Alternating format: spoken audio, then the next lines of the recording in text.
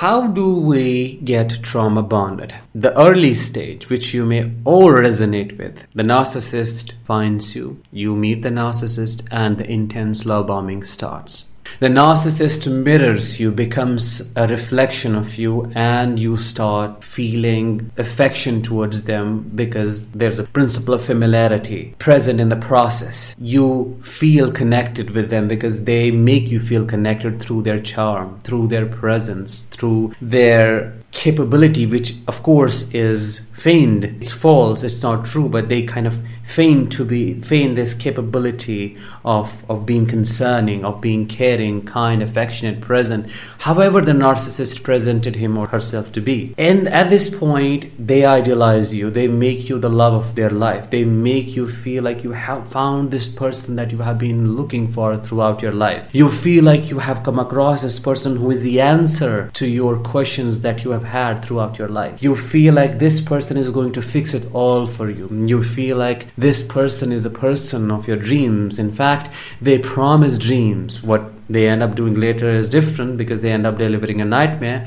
But here, they future fake. They delude you. They cast an illusion of this perfect family that you could possibly have with them in the future. Children, you two together, the family, the concept of togetherness. They find out what your values are. If your value is authenticity, honesty, if it is connection, if it is integrity, whatever it is, they copy them. They try to pretend, they rather pretend to have the same values, and you feel a deep soul connection with them at this point. Now, I need to also mention this, that in this stage of idealization, when they meet you, when they love bomb you intensely, they idealize you, it may not always happen the traditional way, the way I described it. It could be different, meaning they may come across as this victim, as this person who is in distress, in a lot of pain, and they need saving. They may talk about their exes, how they have been wronged by them, how they have been called crazy. They would basically call their exes crazy, directly or indirectly, and they would create this complex. They would trigger this savior complex in you, and you feel compelled out of your empathy, out of your compassion, to save them, to rescue them. And if you have that trauma pattern from the childhood, of course they would activate it. They have this predatory sense, you and I both know, and that is what would get activated, and the connection would form. You would feel like they have peeked into your soul, they have looked into you, and the connection is irresistible because the things happen quite fast. The intensity is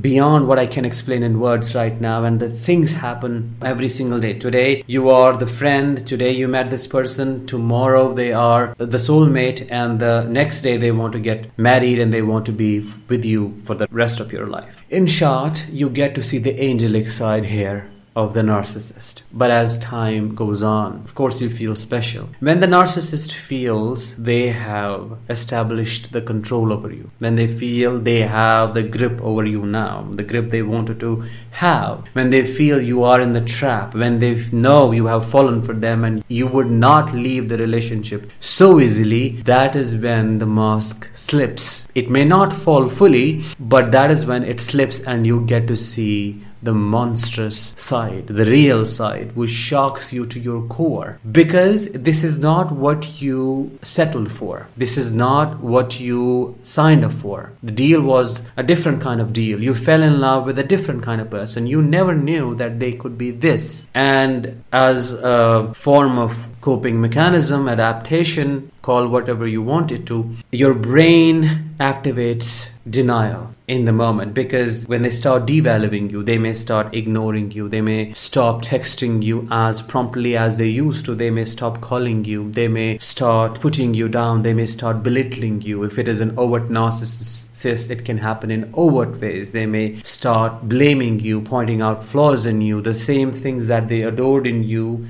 now become the things that they devalue you for. How crazy is that? If it is a covert narcissist, subtle remarks, dark humor, passive aggression, silent treatment, stonewalling, all of that might start, and that is how the crazy making begins. This extreme confusion and pain in mixture induces the cognitive dissonance. Like, that is where it really gets triggered. Cognitive dissonance is something that we'll talk about later. At this point, the narcissist shows you this face or this side of theirs, and you're taken aback, you're shook. Now there are two possibilities. You either try to seek explanation, you ask them questions, you really are shaken by this experience. You may either leave, which that doesn't happen in almost every case of narcissistic abuse. The other possibility is you may try to fix the situation. You may try to bring back the partner, bring back the person that you fell in love with. You may try to restore homeostasis. How would you do that? You would give more. You would try more. You would basically try to become a doormat. You would try to rescue them more. You would do what they want you to do. And that is where they start gaslighting you, manipulating you. That is where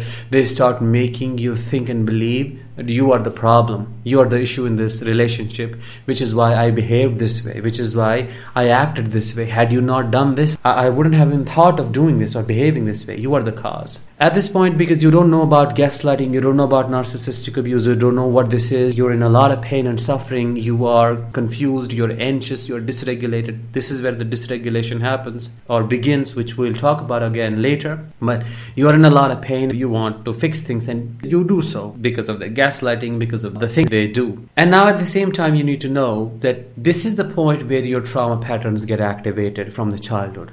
If you had a condescending, an abusing, a neglectful, an abandoning narcissistic parent, you had to please them, you had to fawn to coexist with them, or you had to hide, or you had to give more and more, and you had to self-sacrifice, self-sabotage. All of those patterns that you can think of get activated here. And guess what? You now are in a relationship with your parent, of course unconsciously, but you don't know that. What makes it really difficult for you, this is one of the factors which we'll again talk about later, but this is what makes it really difficult for you to take a step back and to move on, to leave the relationship. And this is what gets you stuck. Childhood trauma in itself is not the reason why you end up in a relationship like this. Childhood trauma instead is the cause why you stay for a prolonged duration, why you don't leave early. Just know that. That is the real understanding of it. It's not the cause, because if we say it is your own trauma, it is your own history that made you choose a partner like this, we are unconsciously or unintentionally blaming the victim. The idea is that it gets activated, all of those adaptations, because the stimuli, the same environment,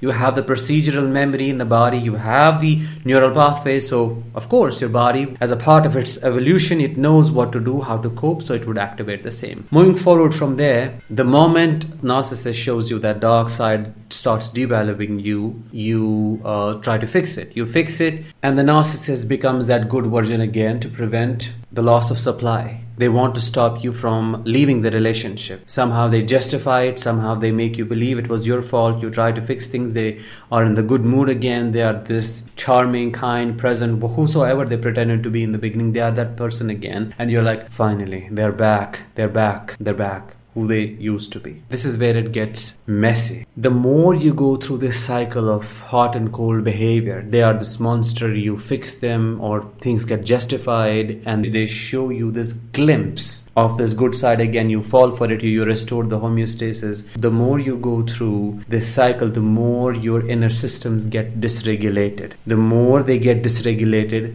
the more you get stuck in this relationship, because there is a lot that happens deep down. Just you need to know that this intermittent reinforcement, the high highs and the low lows, when you are in the low lows, they give you this breadcrumb, they throw it at your face, you have it, you feel it's more than enough, and you have a high high and then low low.